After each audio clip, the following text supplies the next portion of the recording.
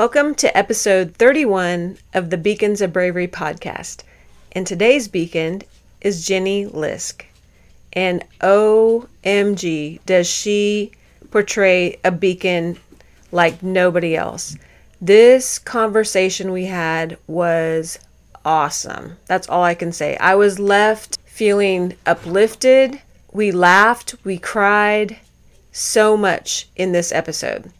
But more about Jenny. She's an author, she's a podcaster, she's a coach to other authors, and she's also someone who has been dealt devastating loss in her life. But she gives us perspective on everything, and even gives us a cool place to go when we're feeling bad. She truly shines a light on how to live a good life despite your circumstances, and gives us perspective on how we can view the hard things in our life and realize that we can go on from there and we can do great things to inspire others. Please enjoy this episode. Listen the whole way through. I know it's a little bit long, but I considered breaking it up into two segments, but I feel like the through line will truly convey the depth of our conversation.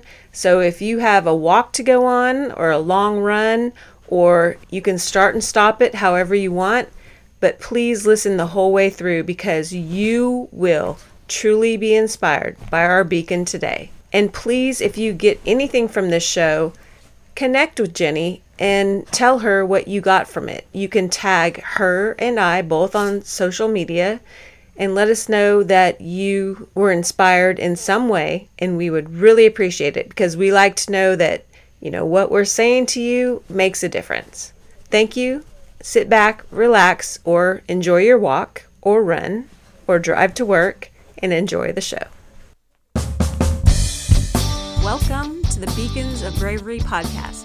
I'm your host, Carrie Normand, former perfectionist, people pleaser, and rule follower who woke up one day and realized I'd been living somebody else's dream because of my fear of stepping outside the lines. That's why I started this podcast, to interview authors, entrepreneurs, and everyday people who learn to overcome their fears and obstacles in order to live the life of their dreams, to shine the light on how we can live the life of our dreams.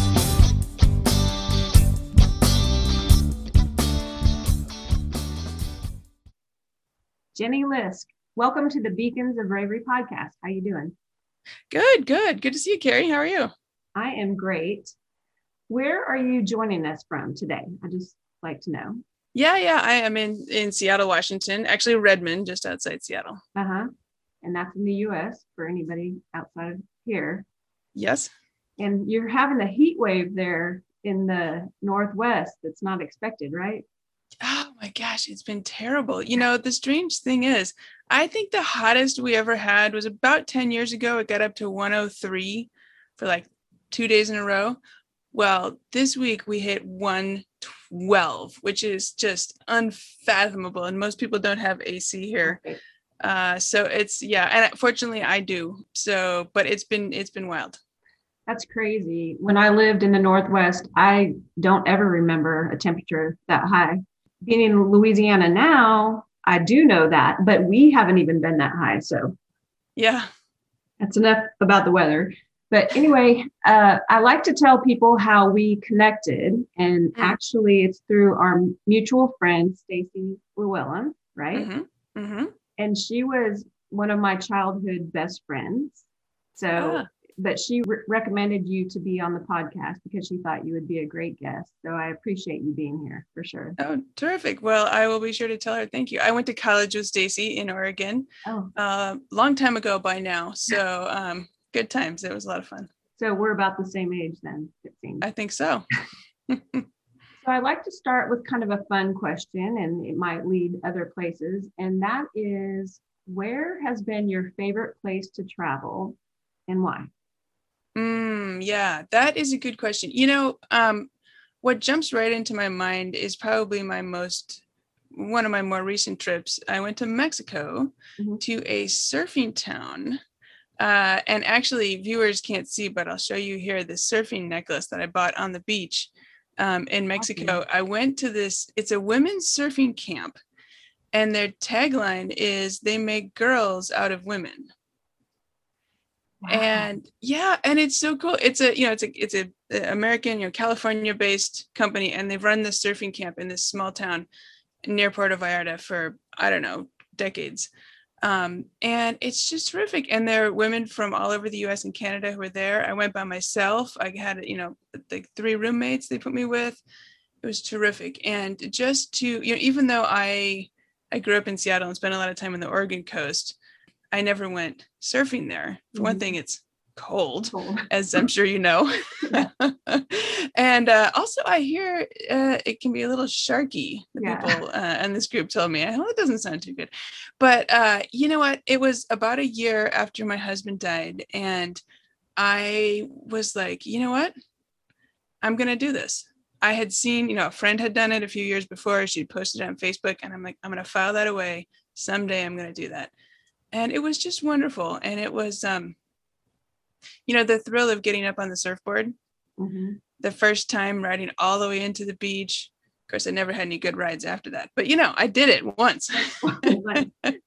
Yeah. So that was really terrific. And something that was really, I don't know, I felt good about doing that, for myself. Yeah, that's cool. So their tagline about making girls out of women or whatever, I might not be getting that right. Is it really focused at middle-aged women, like going back and living their childhood kind of like recapturing the spirit of when you were, a young girl and you would just go out and conquer the world, like before you get to be older and you start having responsibilities, or you start telling yourself you can't do things or whatever it might be that, might kind of dampen some of that spirit or freedom, as you get older.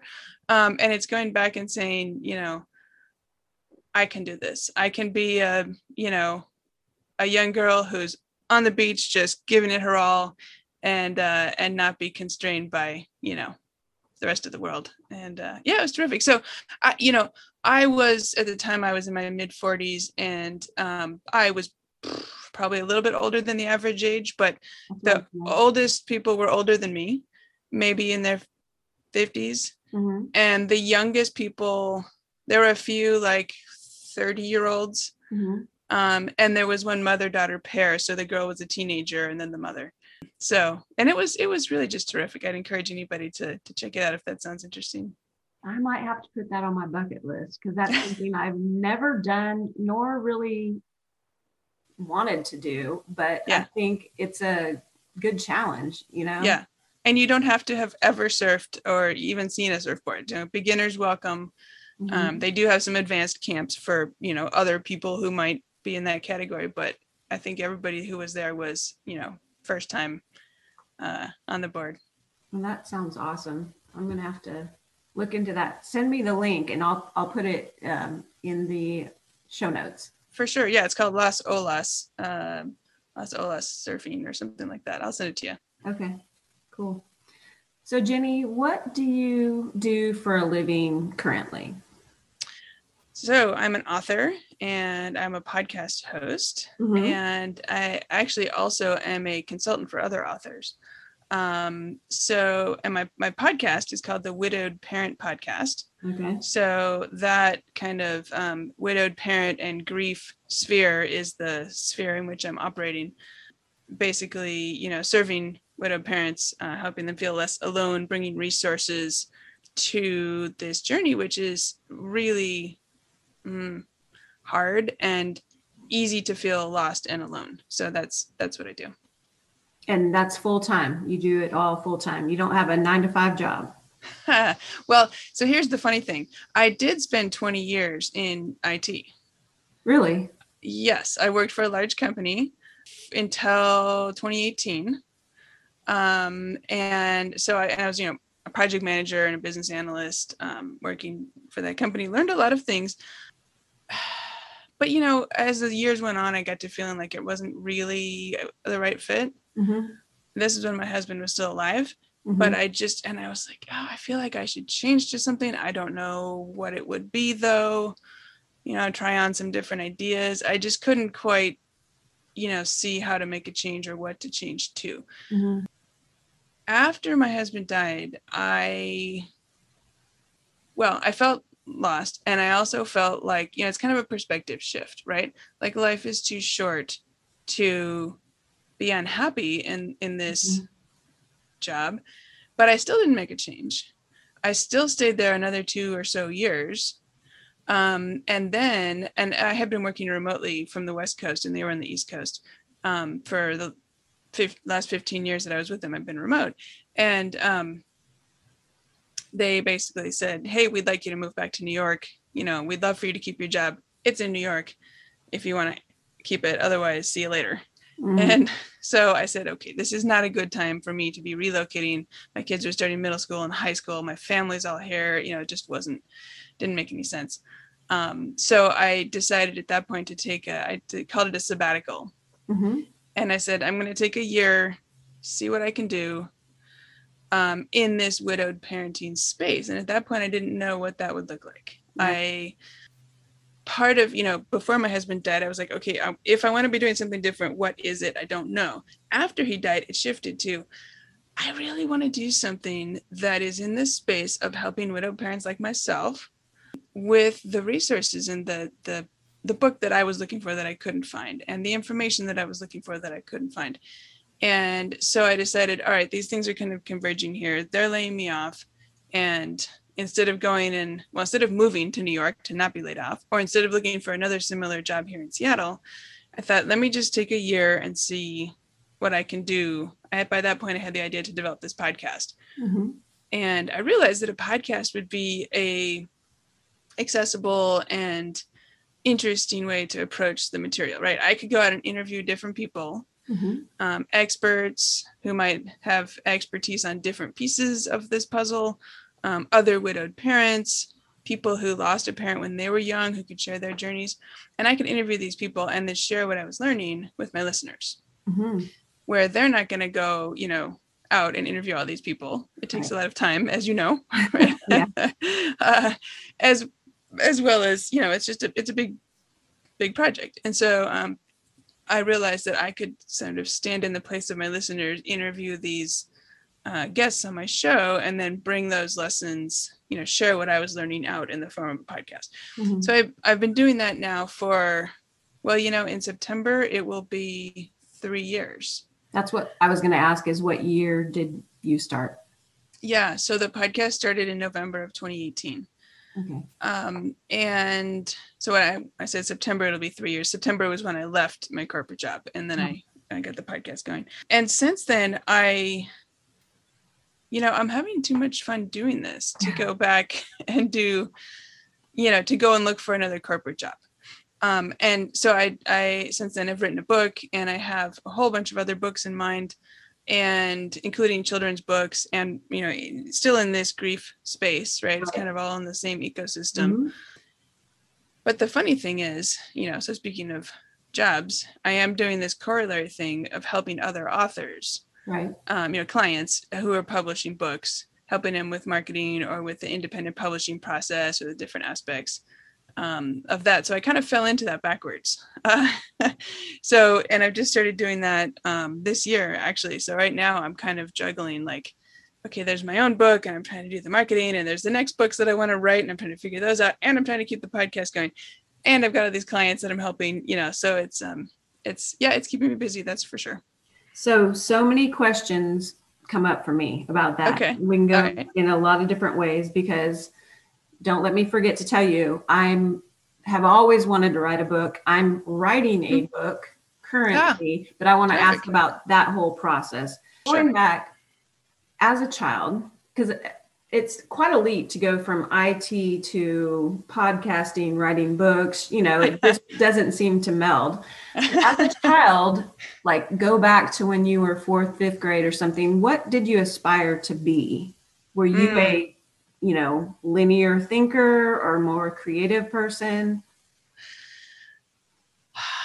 Well, the creative thing is interesting. I never thought I was creative because I wasn't creative in a classical sense, like art, terrible at music, terrible at sewing. My sister was a sewer in the family, and we always would joke that I would, start something and tear it out. but I was always, I had an interest in writing. Not that young, but starting maybe around high school, college kind of time frame. But you asked what I wanted to do when I was that young. I wanted to be Perry Mason. You know, Perry Mason, the lawyer. Yeah. Right. Me too. And that was one of the things. Yeah. Yeah. Yeah. Oh my gosh. I love Perry Mason. In fact, I was cleaning out some stuff and I found some of the old Perry Mason books that my mom had introduced me to when I was a kid. And I started with the books and then started watching the TV show at some point. And I was going to be a lawyer. And, you know, I had all these Flash detective, like you was. Yeah. And of course, he always, you know, solved the case and he always had some big dramatic, you know, breakthrough. And you know, it was very exciting. Yeah. So, yeah, that's, you know, dialing way back into childhood, that would be that. But then I was never interested in writing in terms of like literature, fiction. Like I actually didn't like English class. Yeah. It's probably my least favorite class, which you might think, why am I writing books if I didn't like that? But what I really did like was writing things for social studies class. Really? I was a political science major and economics major. And so writing papers on those topics, right? Like I was not interested in analyzing literature of Charles Dickens or something, but I was extremely interested in writing as a way of conveying information, as a way of, you know, persuading or informing or whatever, like, you know, that kind of aspect of writing. So I think that's where I developed an interest and therefore through practice, some skill in writing.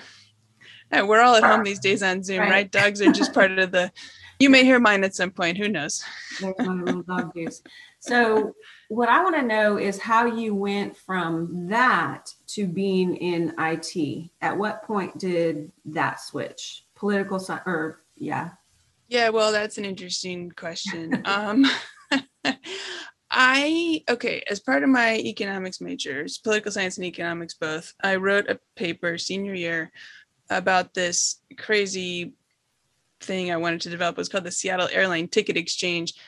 Keep in mind, this was like, you know, the early to mid 90s. And the details of it aren't that exciting, but it was almost, think of like a Priceline type thing, but a little different. So I wrote this whole paper about that.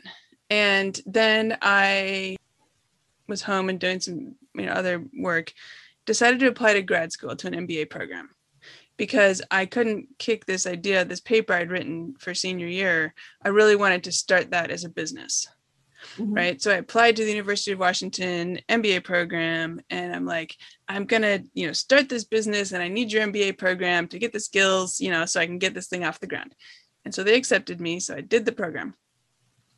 Somewhere along the line, that whole original idea just fell off the board. Right. And this by now was the late 90s. I graduated in 98 from the MBA program. So, you know, the .com, the tech stuff was hot. You know, I was here in Seattle and I was working for a small startup, not computer technology, but a different flooring technology. After business school, I got a job with them. Well, that lasted for like 6 months. Then they couldn't pay me because it was a small startup, right? And so they said, oh, don't you want to work? You know, we'll pay you in stock. And I said, yeah, stock doesn't pay the rent. So I don't think so. And I started looking for other jobs. At that point, had just gotten married. And therefore, we were kind of ready for like an exciting adventure, right? And my sister, who is my younger sister, but had gone to this tech company straight out of college. So she was already there. She passed my resume around. And next thing you know, I was back there interviewing. And next thing, you know, after that, they said, hey, great, you know, move back here, start your job. So we went to New York and it was not the city. Sadly, I would have loved to have lived in the city, but in the suburbs. It was very exciting. And it was, you know, it was an exciting time to be in tech. 1998, 99, you know, it's tech for a large company wasn't the same as tech for a startup. Like it wasn't like being at Amazon or being at one of the small .coms doing the really exciting stuff. But I did learn a lot of interesting things, and process thinking and analytical thinking. And, you mentioned it seems a funny leap to be podcasting from being in tech. And it's true that none of the things I did in those 20 years are directly relevant, right, to having a website and running social media and doing the editing of shows and all these, tech things are very different than the large company systems work I was doing. But on the other hand, I became, familiar and comfortable with doing technology related things and developed a willingness to, try something or learn something, not backing off because it seems scary or something like that, because of that background. Very interesting. It kind of similar to my pathway. I told you I wanted to be a writer. I wanted to be a teacher. Perry Mason, I'm with you, detective, all that. Went to college in Seattle, actually, my first year. And I was going to be an English major and a publishing. I wanted to work for a publishing house. Well, I took a Greek mythology class that kicked my butt. And I was like, I'm out. I got to do something else. And my friend's like, hey, well, you're good at science. You should do physical therapy. And I was like, okay, I don't like blood. I don't want to be a nurse or a doctor, but looks like the money's good. So I just did a 180 and became a physical therapist, Nice. But like you with IT, I mean, it's totally different. It gave me skills to help move on and, do this sort of thing. It's not exactly translating, but you learn different things. You learn people. After you treat people and their ailments, you realize it's really more internal, like psychological, so that's why I'm really intrigued with what makes people do what they do and how do they overcome fears and obstacles, to go on their way. The theme. Yeah, for sure. So I want to bring it back around because you mentioned a couple of times your husband that passed away. And I know that had to be a huge fear and obstacle. I mean, nobody wants that to happen. I guess tell us maybe a little bit about him, what he did for a living, and then what progressed along. Sure. Yeah. So he also grew up in the Seattle area. The funny thing is we went to crosstown high schools. We didn't actually know each other and during high school at all. Although, as it turns out, we found out later we did have some mutual acquaintances. But he went to the University of Washington, and then we met later after college. And when we moved back to New York, he ended up going to NYU while we were there and getting a master's degree in urban planning, which, super cool for him to be able to go down to NYU in the city every day and take the train down and, do that. And had some interesting internships there and started working as a planner there in White Plains, which is one of the suburbs, and did that for a little while. And then we decided that we were going to move back out to the West Coast and went to Oregon, actually. And he, a lot of it was because he really wanted to be an urban planner in Oregon, in Portland specifically. So we lived there for about 5 years. And then we ended up moving back up here to Seattle. And at that point, our oldest kid was going to be like a year away from starting kindergarten. So we thought, well, if we're ever going to move back to Seattle, where most of our family is, this would be a good time to do that. So we did. And he ended up working for the city of Redmond, which is our city that we live in. And funny enough, was a city I grew up in. And my mom had been on the city council many years ago in Redmond. So Redmond is, a long time in our family. Anyway, this now is back in 2015. So this is 6 years ago right now. We were going through all this. It was May of 2015. And, it was the weirdest thing. He said, kind of out of the blue, I've been feeling a little dizzy lately. It wasn't a big deal, right? He didn't pass out. He didn't have a seizure. He didn't have a headache. There's nothing dramatic. I've been feeling a little dizzy. So we had this whole discussion, asking him what he's feeling, how long he's been noticing it, all the things you ask, and because it was a Friday night, it was like, well, it doesn't seem like something to go to the ER for, or even the urgent care, right? It wasn't, like I said, nothing dramatic, nothing I mean, dizzy. You could be dehydrated or tired. I don't know. Right. So why don't you call your doctor on Monday? So then I went to go and get some food, takeout, come back, and I'm like, how you doing? How you feeling? Right? Like can do kind of kicks in, like, okay, I'm on top of this, right? Yeah. So he looks at me and he says, oh, I'm okay. But I've been feeling a little dizzy lately. Oh. And I looked at him and I said, and I'm thinking, what is going on? Right. Mm-hmm. And I said, well, you just told me that.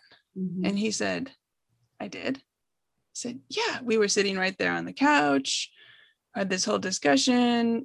He was listening, he was participating. It wasn't like he was like not listening or something, right? It was a discussion. And he didn't remember that. Mm-hmm. But then, so I'm thinking, what is going on here? Right. But he was mostly normal. Then, 5 minutes later or whatever, things were fine again. Mm-hmm. And so then I'm second guessing myself, over the next week, as there start to be little things like that. Maybe I said something that was what do you call it? Like a figure of speech or something. Mm-hmm. And he seemed a little bit confused mm-hmm. by what I was saying. And I'm thinking, am I overreading? Am I reading too much of the situation? Or what's the deal here?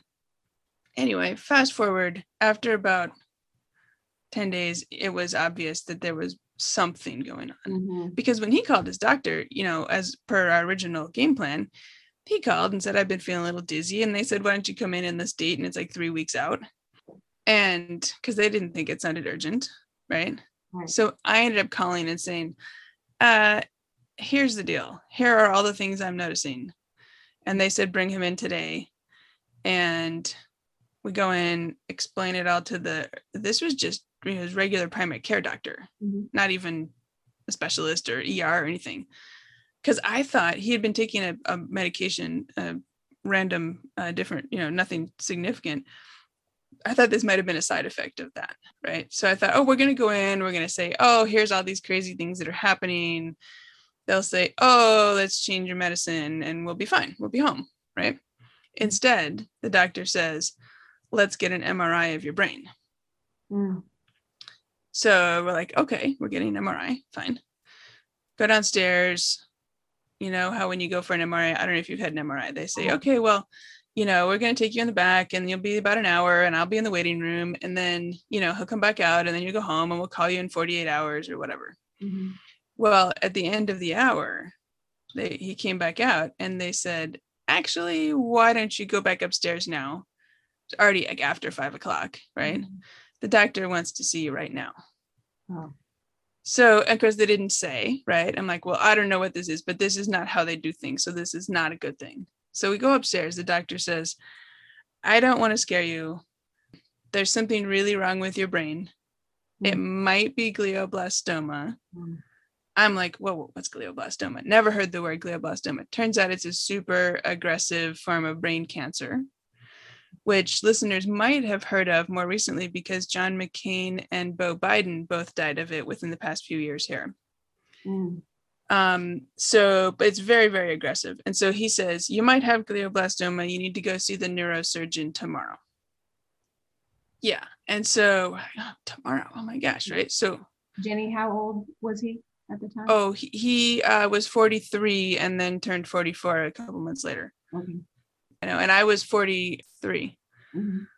So the neurosurgeon looks at the MRI, asks us questions and says, we're doing brain surgery the next day. Wow. And,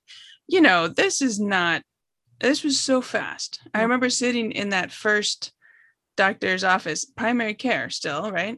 Mm-hmm. And he says these things and I sit back, I close my eyes, I lean back I'm sitting on the visitor's bench, in the little doctor's room. And I said, are we really having this conversation? This can't be real. Like, this is not my life. Like this morning I was doing whatever. And then we came here and now we're going to go home and it was so fast.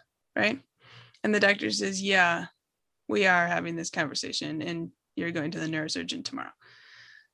So anyway, he had the brain surgery. The objective was to try to remove as much of the tumor as they could. At that point, we only knew that it was a tumor. A tumor could be, a brain tumor is a scary thing in any case, but it could have been non-cancerous. Mm-hmm. And there are different types of brain tumors, some of them worse than others, and some have better prognosis than others, and they're all scary. And as it turned out, he had the most aggressive and most deathly kind. But anyway, at that point, it was just a tumor, and they were going to try to take as much out as they could and get enough for a biopsy so they could see if it was cancerous and figure out what type it was.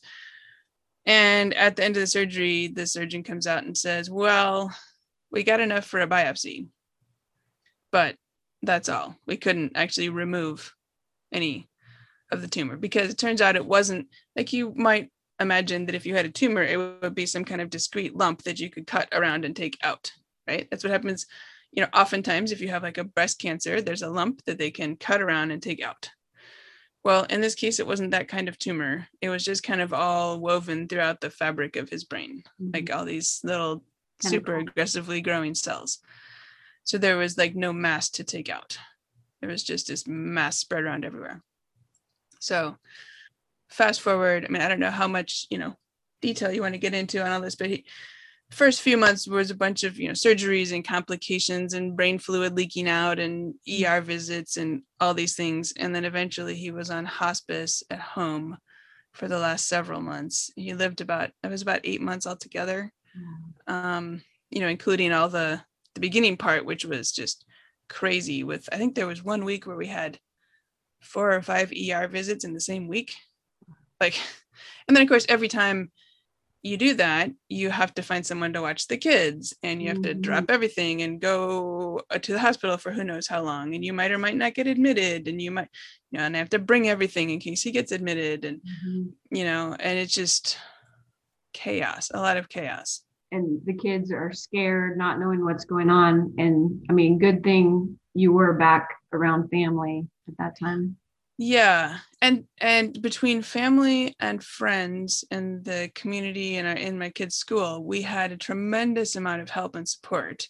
There was always somebody who, even at a moment's notice, could take the kids, either watch them at their house or make sure they got to soccer practice or bring them to the hospital for a visit or pick them up from the hospital if I was going to stay longer. There were always people to do those things, which was terrific. What I wish that I had known or done was, I kind of felt like the kids were, logistically, things were taken care of. They were safe, and people made sure they had food, and they got to school, and, people were bringing meals to the house. So the logistics were taken care of. And I was dealing with so many things with the hospitals and the doctors, the medicines and the emergencies, that it was kind of like, okay, the kids are fine. And on one level they were, because they were safe and cared for. But what I wish I had done was make an effort to kind of check in more with them, instead of checking in how are you? And they're like, fine. And I'm like, how was school? Fine. Or how was so-and-so's house? Fine. To go one level deeper, of opening those conversations of this must be really scary for you. How does this feel? Right. Or just, gosh, how was it for you when dad had to do this or had this problem or, whatever. And even if they didn't want to talk about it, then that would have been fine, because what I've learned since, right, through interviewing all these experts for my show, is that opening those doors to the conversations, letting them know these conversations are okay. It's okay to bring up dad. It's okay to be sad or scared or worried or mad or to think it's unfair. Like kids, a lot of times they worry, they don't want to maybe upset me by bringing up something. So they want to protect me, they're surviving parents, so they don't bring up something, but then they're dealing with the difficult emotions, on their own. And this is one of the things that I tried to do, with my book, is to weave in the things I've learned since then from these interviews and the reading and the research and the things that I've done, weave that in to say, not in a way that's beating myself up, because I didn't know, I did the best I could and I didn't know a lot of things, but to be like, wow, in hindsight, if I had known this or done this or thought about this, it would have set us up better, right, for the long run. First of all, I want to say I'm sorry for your loss. Thank you. But I'm also super motivated by you that you turned it into something good. I remember a story, because I can actually relate to this not in any sort of the same way, but I was a student in Houston, Texas as a PT student. And I was doing a rotation in a hospital. And the saddest thing I saw was a guy that died of that same thing, his family around him. Yeah. Like he was one of your PT patients? Yeah, hospital patient. So. Yeah. Yeah. So we had PT in the hospital, and we had OT in the hospital, and speech therapy in the hospital. And then at one point when he was home, we had, like, I don't know what they call it, home health services with home, PTs coming to the home and OTs coming to the home and speech therapists coming to the home. So all these worlds that I'd encountered PT in the form of, like, I had knee surgery from a basketball injury, and I had to do physical therapy to get my strength back in my leg, right? But all these other aspects, and the fact that there's hospital-based PT, and they come and they walk you around the halls, because if you're in the bed too long, you lose your strength, and and all these things, and then talking to you about, like, okay, when you go home, like, how many stairs do you have, and what's your bathtub like, and what do we need to set up to make sure you're going to be safe at home? Like, it's a whole new world that I had to learn fast, and how to ask the right questions, and how to advocate for what he needed. And it was a real learning curve. So answer this if you can. Did he realize he was dying? And then how did he face that? That's a good question. So he mostly did not. Oh, okay. Because the brain cancer, so glioblastoma affects people differently depending on which part of the brain it's in. Some people, for example, might lose their vision, or some people different things. But in his case, it affected him cognitively, and most noticeably, especially at first, his short-term memory and confusion things. In fact, I remember in one of the early hospital stays, speech therapy was assessing his cognitive abilities, and they ask these questions, which you've probably heard if you were in the hospital setting, and one of them is like, what's bigger, a horse or a dog, right? And he thinks about it, and he's like, I don't know, a dog? And I'm thinking, oh my gosh, what, and all the questions were like that, right? And they said, well, it might be post-op brain swelling, it might get better. It didn't. And so even though he was part of all the discussions with the doctors, and he heard the diagnosis and he heard the prognosis, and every time there was a scan, he was part of the discussion where we had the results and talked about the next steps. Nothing was kept from him, right? But he would then promptly forget what the situation was. And so even one time I took him to the ER for something, I don't know what, and the ER doc, who was a new doctor, not one of our normal doctors, right? So new to him, comes in, he says to the patient, of course, what's going on? And my husband says, I don't know, I think I have cancer. And the doctor says, oh, where's your cancer? It's like, I don't know, maybe my liver. And I'm like, I'm standing behind him, like waving my hands. Now listeners can't see, I'm waving my hands and saying, no, like, you need to ask me the questions, or you can ask him stuff, but you need to ask me if it's correct or not, right? And I can fill in all the backstory for you, and I can tell you what medicines he's on and what procedures he's had and all these things, but you can't count on answers from him being reliable. So that was really difficult in lots of ways, including the fact that one of my friends suggested that I should try to get him to write cards for the kids. Like, get a set of cards, and he could write a card and I could hold on to, like for a 16th birthday or an 18th birthday or graduation or a wedding or a milestone of whatever kinds, like a set of cards for each of them. And I thought, oh, that sounds terrible, right? Like, how am I going to do that? And then I thought, okay, well, she's probably right. I probably should do this. But oh my gosh, because he doesn't remember that he's dying. What am I supposed to do? Go and tell him you're dying? You have to write cards to the kids, right? So I was kind of kept that in the back of my mind. And then one Saturday morning, he was inpatient and I was at home. He called. And so we're chatting. And at some point he said he was confused about something. I don't even remember what it was. And then he said, well, I guess that's just the way I am now. And I thought, ooh, he's got a little bit of awareness of the situation. Like, this is going to be my chance. If I'm ever going to have a chance to do the card thing, this is my chance. So I sent the kids off to people's houses. I like swooped into Target and bought cards on the way to the hospital, because that's how everything happened in those days. Everything happened like just in time, right? Like, buy the cards. I park the car. Like, as I approach the hospital, with every mile, my level of dread is rising, right? And I'm walking into the hospital, and I was texting an old friend of mine, actually a different college friend. And her husband was ill at the time as well. And so I texted her and I said, I'm walking into the hospital to tell my husband that he's dying. He has to write cards to the kids. And then the next part of the text was, and you probably have a G-rated show. So I said, this is the hardest bleeping thing I've ever had to do. And the dread was just like so high, like, and every step closer to the elevator and to the 5th floor and to, like, it's just, so like, how am I going to do this? And one of the things I thought though, in that moment, this is hard. After this, is anything else that might have seemed hard really going to seem all that hard? Like, if you have to go talk to the big boss or something, or give a big presentation, right? I don't know. Is that going to be hard?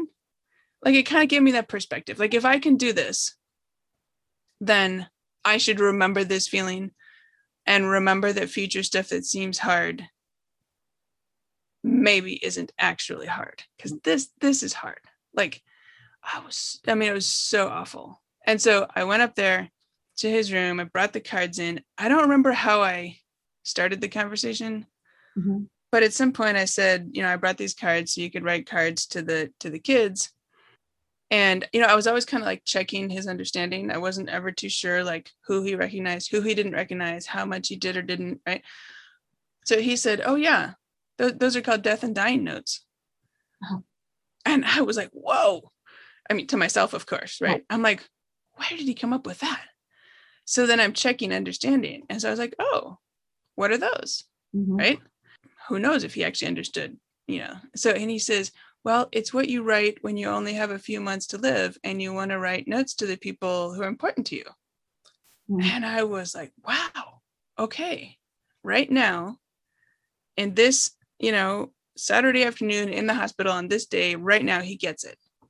So that was the only time we were actually able to talk, about his situation and our, lack of a future, and any kind of meaningful discussion was that, I don't know, less than an hour, 20, 30 minutes. I don't know how long it was. It was fairly brief.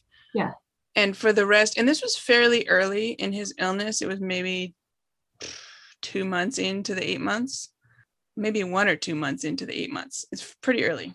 The whole rest of the time, he didn't have any, like, that clarity never came back. So that was write the notes. Well, he started one note for each kid. He didn't finish them. And I was trying to get him to, I'm like, okay, I told you I stopped at Target and I bought cards. The only cards I could find was a set of 100 cards and envelopes. So like, he had 2 cards. He had 98 more cards, right? I'm like, just write "Love, Dad" on these cards. And then you can write another card, tomorrow or next week or any other time, right? No, I'm not done with these. I want to add something. I'll just put them aside and, I'll add to them later. And I just knew, like, that wasn't going to happen. And I was kind of frustrated because I'm like, please just sign the cards. Right? Like, you have more to say? Great. There's this whole stack of cards. Anyway, I kind of quietly collected the cards and took them home for safekeeping. And there was never a chance to, to write any more cards after that. But at least, it was partial. It was good enough. Well, that window was nice to have for a minute. Yeah. So going on, we know the ultimate end of it, right? How do you come back from that? You come back from that? Yeah. Well, it's interesting. one of the things I did, well, at first, it was a kind of a, things were easier, right? Because I'd had 8 months of constant chaos and stress and medications, and I was giving shots, and I was doing this and this and this and this and this and this, and it just, and all of a sudden it was just me and my two kids, and we just had to kind of like breathe, like collectively just exhale, after this time. But then I ended up, well, I started reading a lot. And it's interesting, I was just talking to somebody about this today.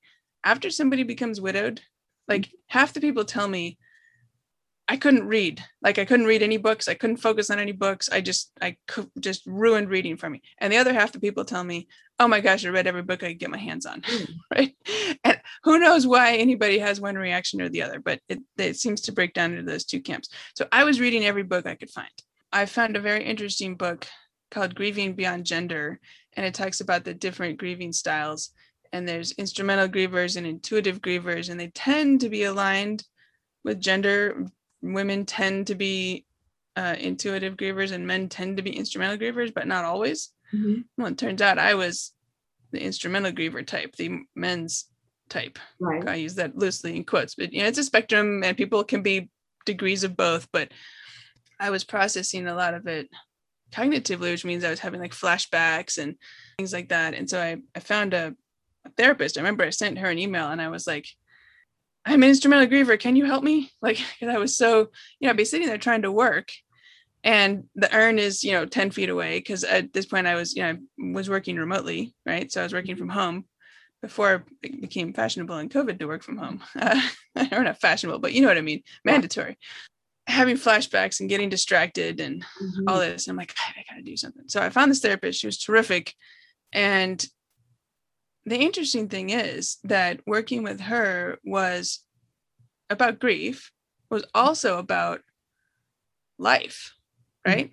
Like grief is part of it, but it's also like, okay, well, now here I am. And what does the rest of my life look like?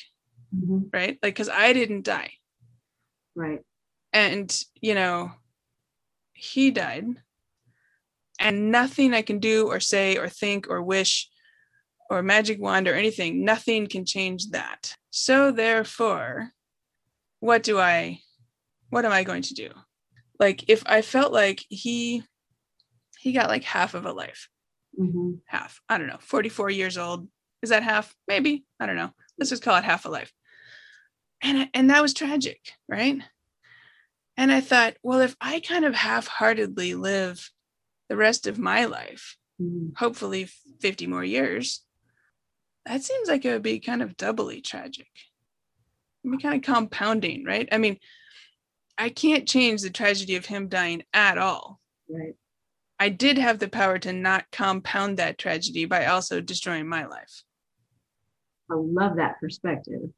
That's awesome. Well, and so this is where, a therapist that I really hit it off with. And I mean, sometimes I'd sit in her office for hours. I'd be shifting in my chair. I'd be like, oh my gosh, I got to get up and walk around or something because I've been here for 3 hours already. But it was awesome. It was great, And at one point I remember saying to her, well, so I was talking out loud a lot of stuff with her, including like, all right, I have been wanting to make a career change already, but I didn't know what that looked like. And now I feel like I'm at this crossroads personally, but also like potentially professionally, and at a crossroads in perspective shift. And really thinking like I wanted to do something that would be useful to other widowed parents like myself. I'm feeling lost as a widowed parent, right? And alone at that point. Most people who become widowed parents, their parenting experience up to that point is like regular kid stuff. Right. Depending on how old your kids are, you've probably had, feeding and potty training and school and homework and soccer and struggles with this and squabbles with that and issues with this, but it's all kind of in like the regular kid experience kind of realm. And all of a sudden I'm like, well, wait a minute. I've never had grieving kids before. I've never had kids who have a dead dad before. Right. So like, what do I do? How do I not, like, obviously this is part of their story now forever. how does it not also like destroy them? There's no making it go away, and there's no need to, and it wouldn't even be helpful. But how does it not destroy them? How do they go on to be whole and healthy adults someday? Right. And now it's all up to me, because I've also lost my parenting partner, right? That other person who is as invested in your kids, and the other person to bounce things off of. And even, I have friends and I have family and people to bounce things off of. But the other, the buck stops with me, right? Even if I get all the advice I want from all these close people who love me and my kids, it's still all on me in the end, to figure out anything, whatever it is. So I forgot what my point was. What did you ask? Oh, about me going on. Right. So I was like, I should do something in this widowed parenting space, and I could go looking for answers for myself and for listeners at the same time. Right. And that seemed like it'd be a really good thing. So in talking through with my therapist, like, how could I do this? How, like, I don't mean how, like, it's not like she was telling me how to get microphones and stuff, but I mean, like, how does this make sense, right? Like, what does this mean for me in my life and how I construct it, right? And one of the things also, an idea that I came across at some point, which was really helpful to me for kind of framing it or reframing it, was this idea to really think hard about, if my life is the same 5 years from now as it is today, would I be okay with that? And if you sit there and you think about it that way, because you might imagine, oh yeah, well, maybe I'm dissatisfied with this or that, but someday it'll be better, or someday but right. But to really think about, if everything looks the same in 5 years, would I really be okay with that, or would I not be okay with that? Mm-hmm. And if you really ask yourself, and if the answer is no, or especially if the answer is hell no, then now is the time to start doing something about that.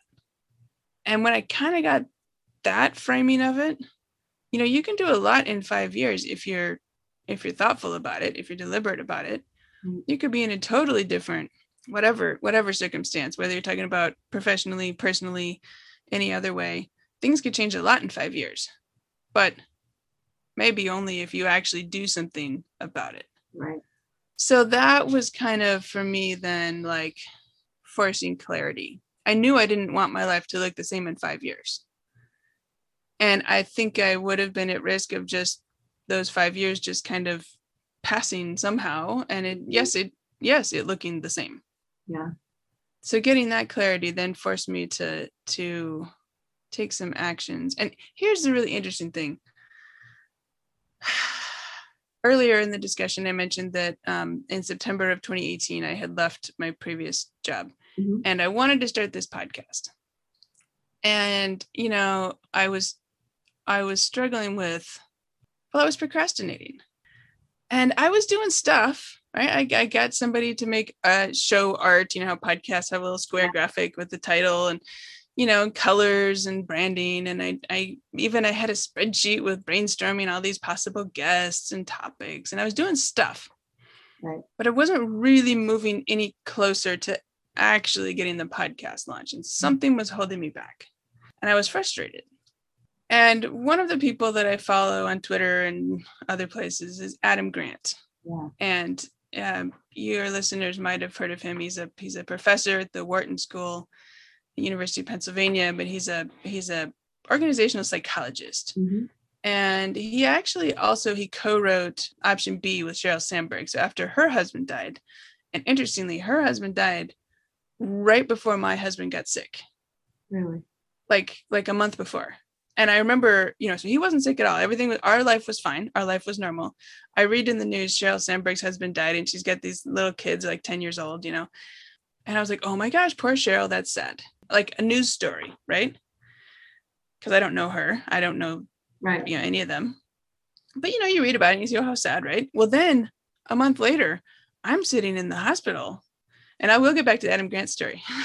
I'm sitting in the hospital and I was like, oh my gosh. I have to start following Sheryl's story. Mm-hmm. She was sharing a lot on social media about grief and her journey and her experiences and sharing. And I have to follow this because this is going to be me. Like, I knew that this brain cancer was not going to end well. Mm-hmm. Right. I didn't know how long it would be, but I'm like, that's going to be my story soon. I've got to follow her and learn everything I can from her. So then she and Adam Grant co-wrote Option B about grief, a year or so later or something. So I've been following Adam Grant, and he sends a tweet, and he says, to be more productive, you should study the situations that bring out your discipline and focus. Like, try to identify what situations bring out your discipline and focus, and then you could be more productive. So I thought, oh, that's interesting. So I thought about it, and I said, deadlines.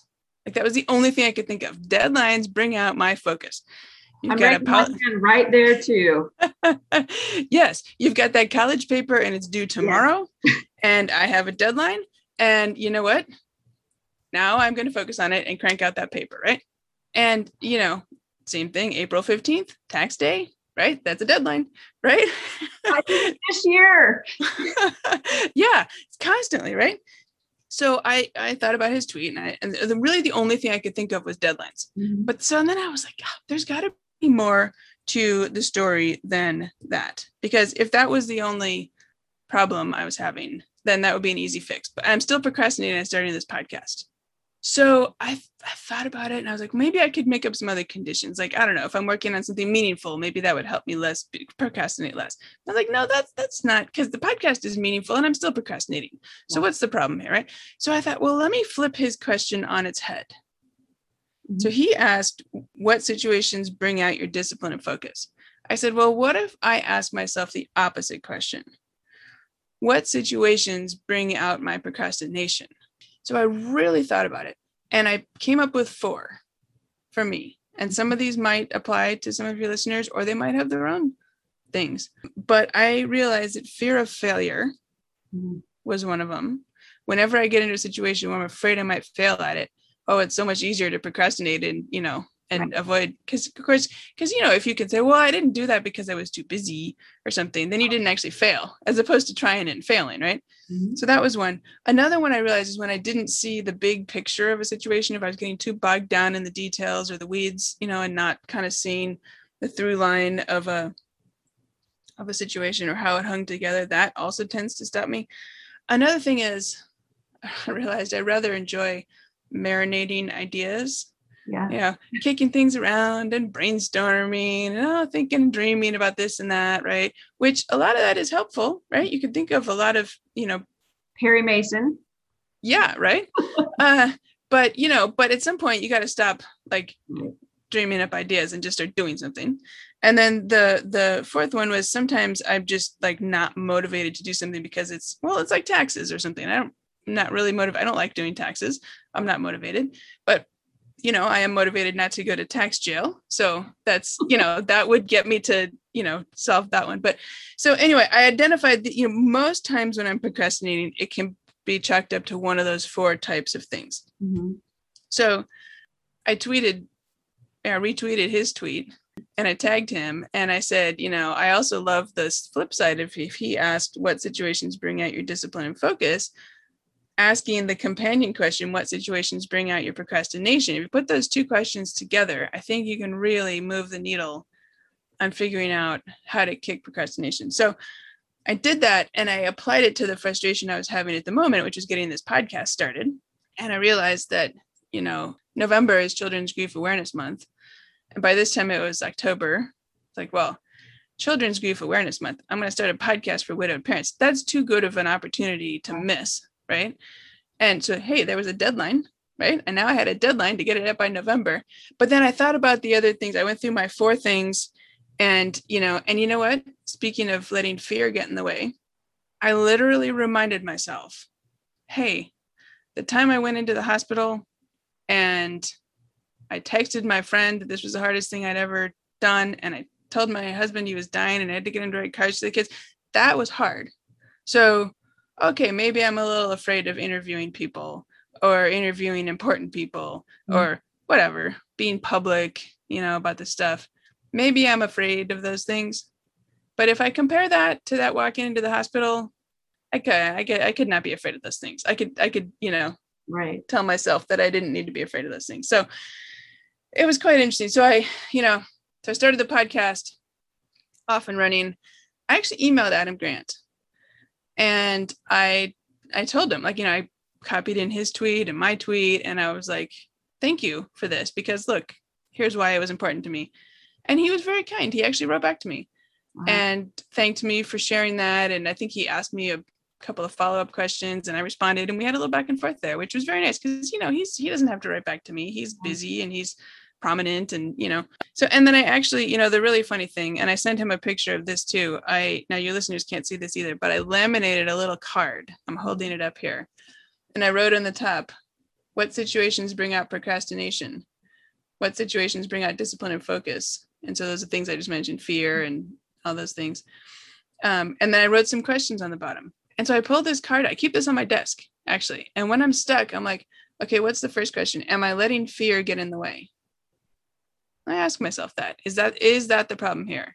And then I can say, oh, yes, I'm afraid of contacting so-and-so. Or I could say, no, that's not the problem. Okay, let me go to the next question, right? And so I put some key questions in. The last question is, can I create a deadline to move things along here? But the other four are more introspective. Am I not seeing the big picture? If so, do I need to back up and define that to unblock me? So yeah, having this card here, because it's easy to forget some of this stuff.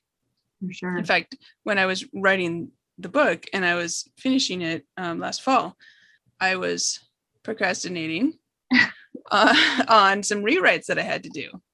And I was really dragging my feet. And I was kind of complaining to a friend of mine, colleague who had read an early copy and was writing an advanced testimonial. And so I was emailing, I kind of complained, about procrastinating. And she's like, hey, I just read the part of your book where you walked into the hospital and you said nothing was going to be hard after this. She's like, remember that? I was like, oh, yes. Okay, I do. Thank you for stuff. I know. But you know what? It helped. And I think, I must not have had the card on the table in front of me at that moment. And I needed somebody to remind me of it. But it's really been helpful, framing it this way. Yeah. And I try to remind myself of that every time I do get stuck. I still get stuck on things, but I try to get unstuck faster by remembering this framing and whether I can, figure out what the problem is. So I guess I would encourage, if people are listening, your factors probably are different than my factors, but thinking, really taking I was going to say a moment, it's probably more than a moment, to really dig deep on what are the situations that bring out my discipline and focus, and write those down, a small number of them. And then what are the situations that bring out my procrastination, and write those down. And then put some thought into, is there a framework here? If I'm stuck, can I think about it in this way? Can I think about it in terms of, are there conditions I can build in or blockers I can remove to unstick me here? And they can make their own card. Yes. Laminated card. I'm doing it, Jenny.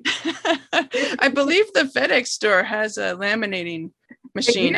They do. Yeah. In fact, it's probably nicer than mine. I have one of those little home ones that you have for like craft stuff that I had got, when the kids were little and I was doing like craft things. Yeah. And so it's handy because I can laminate something quickly. But the FedEx ones are like nice, stiff laminating material. Yeah. Well, you have been so inspirational. Like, the show's called Beacons of Bravery. You are a beacon.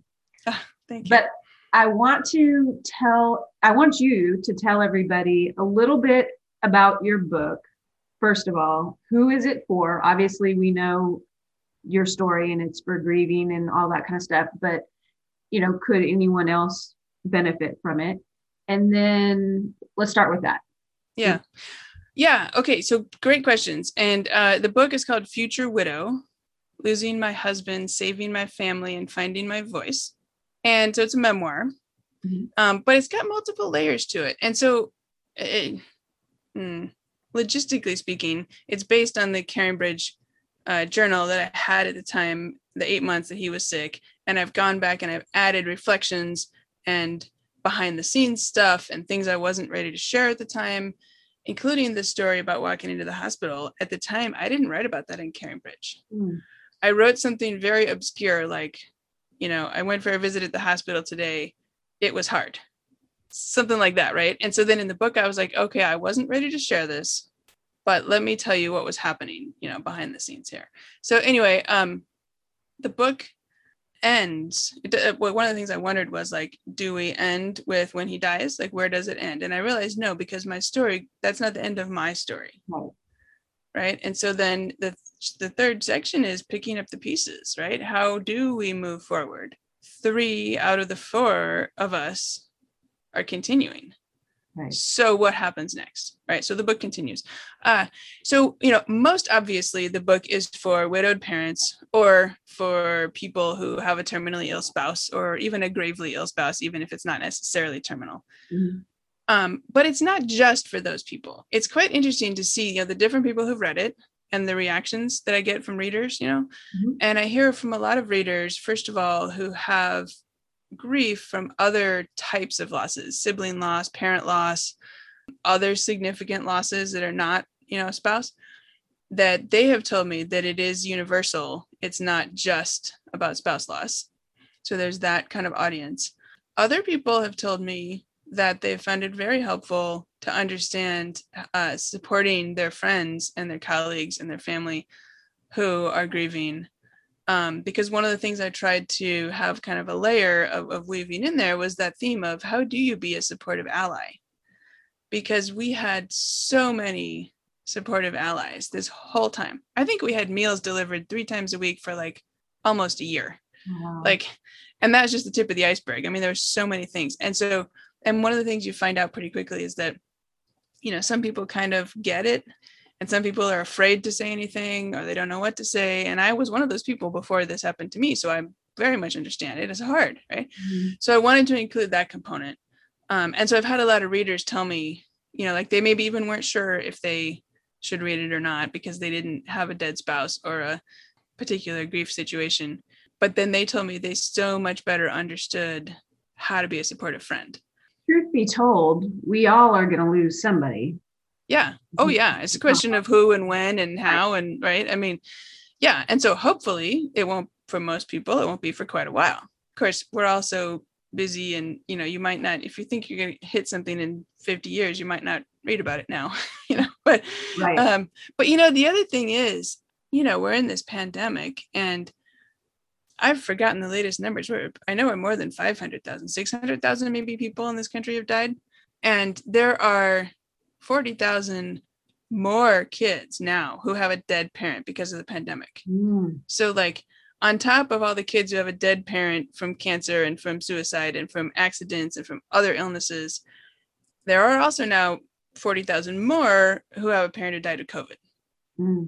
So that's a lot of kids now who are grieving and a lot of families who are now, have a single widowed parent and 1 or more kids and teenagers. Right. And I'm not talking even about people who have grown children. I'm talking about kids that are still at home and teenagers that are still at home. Right. And there's more, therefore, grieving kids in our kids' classmates. Our kids are more likely to have somebody in their class or their school who's had a major loss in the past year. It's hard for kids. If it's hard for adults to support, it's really hard for kids. Adults don't know what to say. Kids really don't know what to say. Right. So I think that the general level of grief awareness and I don't know if interest is the right word, but it's been so much more in the forefront of people's minds in the past year. So I think for that reason, it's applicable to a lot of people, not just the widowed parents, but certainly anybody who's a widowed parent, for sure. Yeah. Run, don't walk to read it for sure. And the name of your podcast again? It's called the Widowed Parent Podcast. Okay. Available on all the... Yep. Apple, Google. Of course. Alexa. I won't say it because I didn't turn the thing off and she'll start talking if I... Everywhere. Yeah. So I want to circle back because we've gone really deep. I cried. I'm a crier. But anyway, back to you've written a book. And now you're helping other people write a book. I think that's really exciting. Like I said, I'm aspiring in that way. What flipped that switch or made you think, well, did your friends come and say, oh, I've always had a book in me and I just don't know how to do it? What made that turn on? Well, it's interesting. I had about 3 different people all around the same time say, Like they were watching what I was doing with, launching my book, and they're saying, wow, you're really good at this. Like, will you help me? And I was like, I don't, thank you. But, I'm not in this line of work. I don't do this. Right. No, really, and so once, the first person said it, I kind of dismissed it. The second person said it, and I was like, yeah, no. The third person said it, and I was like, well, maybe they're onto something here. And so there are a lot of people writing books right now. And, some of them will get traditional publishing deals. A lot of them are independently publishing or want to independently publish. And there's a lot to know and a lot to do it right. Right. It is actually quite simple to throw a book on Amazon, just to throw it on there. That doesn't necessarily mean you're going to sell any copies or that it's going to be, quote unquote, good. Mm-hmm. There's a lot of steps to do a good job of it. And so I realized I could start helping people with that. And it's been a lot of fun. I have clients all over the place, different types of books. Interestingly, most of them so far are like in the business and leadership kind of space. Mm-hmm. Although I do think I'm going to do something in the grief memoir kind of mm-hmm. space. There are a lot of people that I hear from who are interested in writing a memoir based on their experiences, or their friends maybe have suggested that they're a good writer and they have a good story to tell, and they're thinking about, what they could do with that. And I'm thinking about putting together some kind of maybe a group cohort, like, 5 or 10 people who are all, just getting started, or, I don't know exactly what it's going to look like. It also might be a little more of an affordable option, right? If you're in a group with 5 or 10 people, rather than, individual consulting, obviously is higher price tag. There's accountability. I was in a group coaching program too, and that's actually how I stopped procrastinating to start my podcast.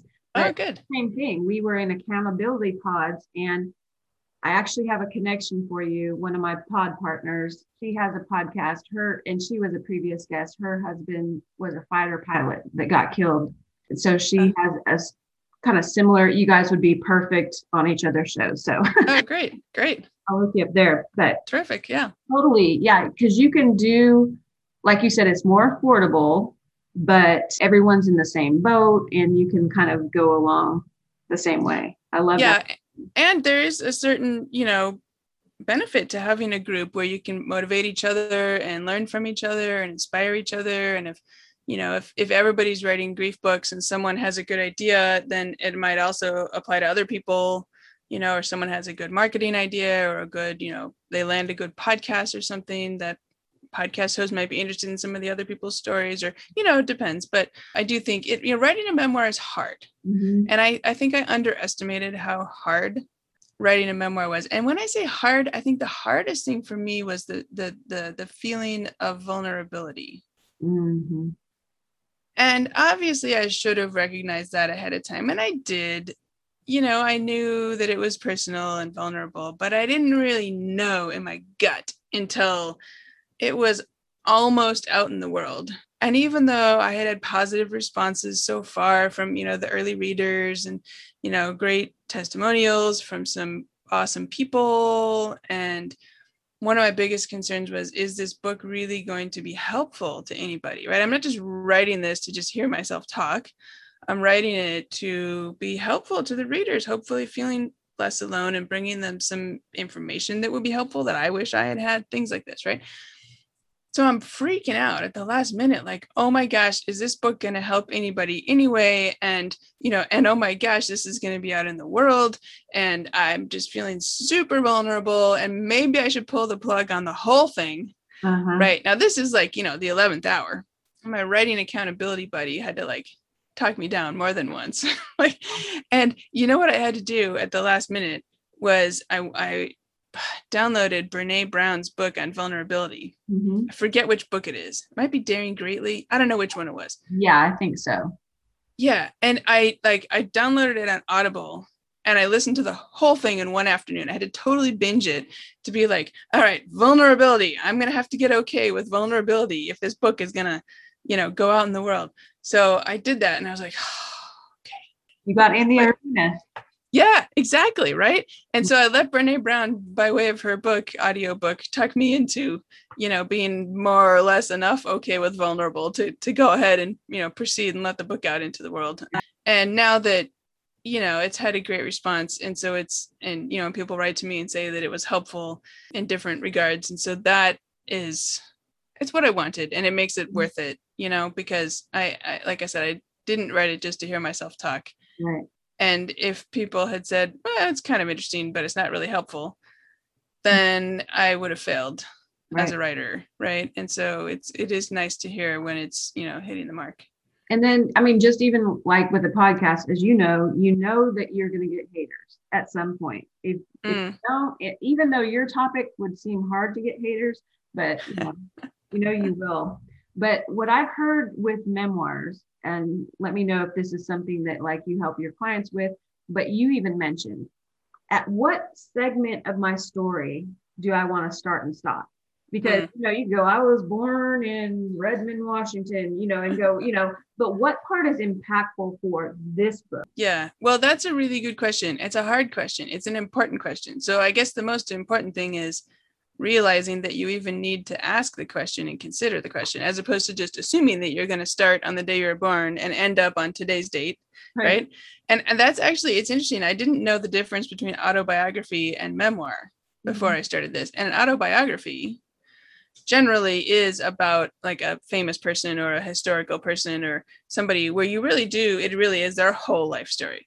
Yeah. Like if you're going to have an autobiography of, I don't know, Abraham Lincoln or something, you want to know like the log cabins and the childhood and you want to know the whole thing. Right.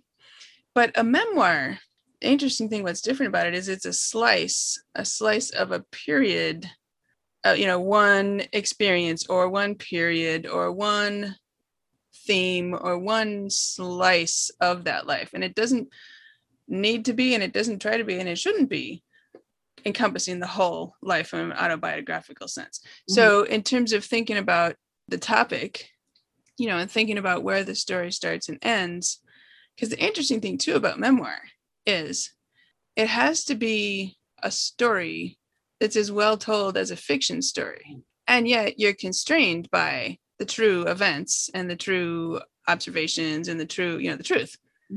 So if you're making up a fictional Harry Potter world or something, and you need another, bad guy or another good guy or another type of sword or whatever, if you're the author, you can make up that whole world, right? And you do, and you think very carefully about your world that you're creating with your characters. And in a memoir, you have to tell a story that's compelling, and you have to think about, maybe there are some, characters, in this case, they're actual people characters, but anyway, some characters that belong in there, some characters that don't belong in there. And the other interesting thing is that you become a character in your own story. And one of my readers told me, which is quite an interesting insight, my book has character Jenny and narrator Jenny, right? So there's the character who's going along and who's going to the hospital and who this terrible thing's happening and who's dealing with this. And, there's the character throughout the book, but then there's the narrator who's bringing in the reflection today. So it's kind of an interesting, kind of keeping aware of that and making sure that you're not like mixing up those voices and that it's kind of clear. But, when you think, I read a very interesting book, The Anatomy of Story by John Truby. It's a very dense read. Like, I'm not sure I recommend it for everyone. If you're really interested in diving into what makes a good story, he's actually a screenwriter, filmmaker and stuff. But it turns out that the principles of storytelling apply, whether it's a film, whether it's a Charles Dickens novel, whether it's a memoir. And so you can apply those same principles of good storytelling. And so he goes in great detail about like the themes and the symbolism and the characters and which characters are your opponents and which are your allies. And, and then like the central problem or struggle that the main character has and what kind of character transformation are they going to have over the course of the story. Like if you think about Star Wars, right? Luke transforms from a young innocent farmer or whatever he was on whatever planet he was on, and then through the story he struggles with and learns Jedi stuff, and he struggles with all these things, and by the end he's defeats Darth Vader or whatever. Like, so there's a transformation in the character there. So when you think of those kind of things, in fact, I'm looking up here at my wall, and you can't see it, but I've still got on the wall the index cards that I took notes on when I was reading this book. And I mapped out, the self-revelation and the fake ally opponent and and all these things mapping to the principles of this story. And I'm like, how does this part apply? Like, what part of my story could map to this or this or this? And how can I put that together then into a way that tells a story in a way that's, interesting as a story, plus has these themes and hopefully, information and lessons. And because the one thing I really didn't want to do was, because I was using this CaringBridge journal as a starting point, but the risk was I didn't want it to just be like, this happened, this happened, this happened, the end, right? Which the journal is kind of that way, because you have 8 months worth of entries and then he dies and then it ends. And I'm like, okay, so that I've got raw material for a starting point, but how do I turn this into an actual book? How does this set of journal entries become a memoir? And I do think that is something that requires thought. I think there are book coaches and stuff who can help with that kind of thing. But I think it's one of the ways sometimes that it's, books can struggle if they haven't had that kind of bigger picture, structure and design as part of it. Well, one, you're a good storyteller. So you learned something. Two, I'm going to get that book because it sounds wonderful.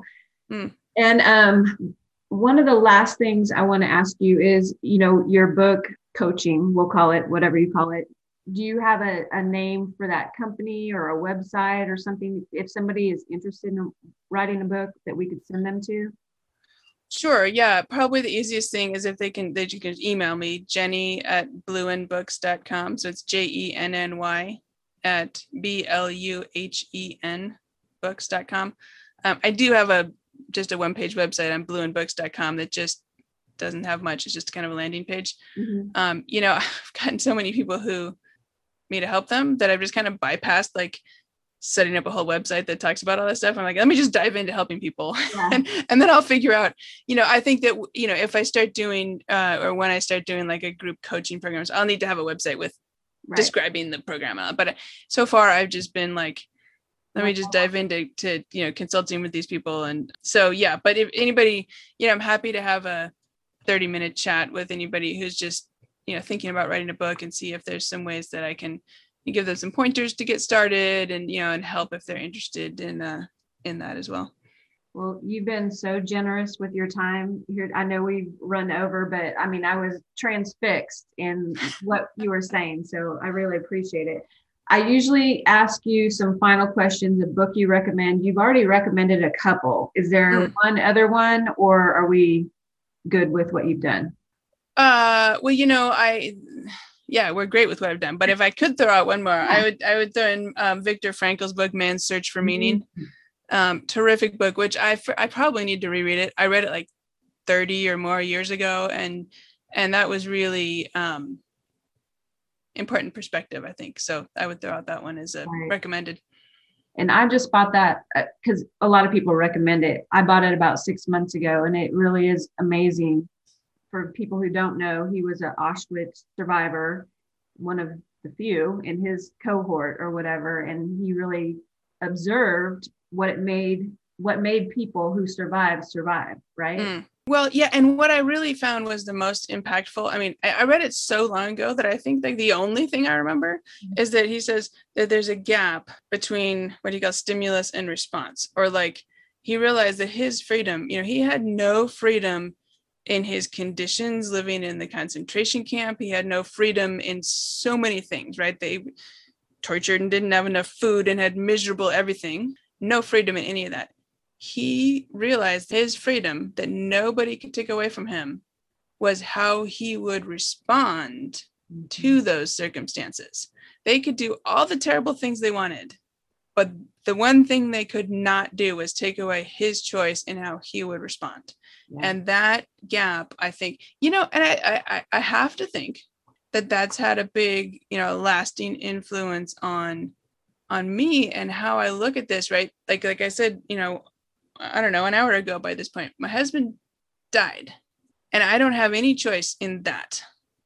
I can choose how I respond, and nobody can take that away from me. And I think that's probably the only thing I remember from the book, but that I think for me anyway was the most essential point. And so, like I said, I think I will reread it again. You see all these books on my shelf behind me that I have to read for all my guests, coming up on the show. So I don't know when I'll get to it, but I do kind of wonder 30 years later what else I might take out of it now, right. But that I think was enough to last me a long time. Is there any quote that you might have laminated as well, or one that you refer back to time and time again? Well, it's funny you mentioned laminated. I actually have laminated some of the nice things, and people write to me about my show. Uh-huh. As you know, I mean, it's hard being a podcast host. Sometimes you're like, why am I doing this? Yeah. And what, and is it really worth it? And is anybody listening? And so I actually laminated, I printed out some of the nice, like either comments on social media or emails. Mm-hmm. And I put the best ones together on a little card and I printed it and I put it on my desk here too. And I'm like, those times when I say to myself, why am I doing this? I could pull that out and remind myself that, yeah, it is worthwhile. But that wasn't really your question. Probably the number one quote that I like, and I think it was Gandhi, was be the change that you want to see in the world. Love that one. 100%. Yeah. Okay. So we've gone over the name of your book, the name of your podcast, how they can email you. How about follow you on social media? Give your handles and I'll put them in the show notes. Sure. Yeah, I'm at Lisk Jenny, LiskJenny, on all the channels. Okay. And then the best place to find my book, if you go to futurewidowbook.com, because I know some people like Amazon, some people like Barnes & Noble, some people like their local independent bookstores, some people want ebook or paperback. We got all the links there, as well as some information about the book. So it's futurewidowbook.com. And then my website is jennylisk.com. So all the podcast stuff, articles that I've written. And actually, I wrote an article on this Adam Grant story that we talked about. And so that's on my website as well. And I did want to mention that I've got 2 downloadable documents that might be interesting to different sets of your audience. So one is for allies. So for those people who want to know, how can I help my friend or my colleague or my neighbor? Because people write to me all the time and they say, my neighbor's husband just died and they have 2 little kids, or my colleague's wife just died. What should I do? So finally I put together a document. So it's jennylisk.com/allies. Okay. There's some useful information there. And then for widowed parents, I put together, so it's jennylisk.com/top10. The top 10 things I've learned from the guests on my show. Some of the key, because I realized after I'm 100 episodes in now that, like, even if you listen every single week, the topics change week to week and everything. It's like, I need to extract some of the main points here. So I put those together in there. Awesome. And I encourage everyone to reach out, and please reach out to Jenny on social and tell her something that you got out of this show, because I know I can think of a few people that I'm specifically going to share it with, besides the usual shares, that it will mean something. So, just like she said, a lot of times when we're podcasting as a guest or a host, you don't know who's out there. Like, does this mean anything? Am I in an echo chamber? Tag her on social media. Let her know you made this difference to me. And I think that would help you as well, huh? Yeah, thank you. That'd be wonderful. And I mean, I love hearing from listeners and readers. And the email address I gave before at blueandbooks.com is actually for people interested in book stuff. But my main kind of grief podcast book, author email is jenny@jennylisk.com. Okay. And anybody can write to me on there. I mean, write to either one, I will get them. But, I try to kind of separate things a little bit so I don't lose things in the wrong email box. Right. But I love hearing from listeners and hearing, and I think sometimes people are surprised. I write back and, maybe they'll ask a question and I'll send back a suggestion or a book I recommend or a, episode I recommend or something. So yeah, shoot me a note, and glad to hear from people. She does read her emails. I can attest to that. Well, thank you so much, Jenny. It's been a pleasure. I can't wait for people to follow you and just to keep learning from you. Well, thank you, Carrie. This has been great. It's been so much fun talking to you. And I hope you have a great rest of your week. Thank you. You too. Bye. Bye. Thank you for listening to the Beacons of Bravery podcast. If you enjoyed the show, I would love it if you would go and rate and review the show, and also share it with somebody who you think would benefit from listening to the message. I would also love to connect with you on Instagram, or you can email me at beaconsofbravery@gmail.com. I hope something that you heard today will help you go out and live a more joy-filled, inspired life. Don't keep playing it safe. Be brave today. And of course, a huge shout out to Steve Denny for providing the music for this podcast.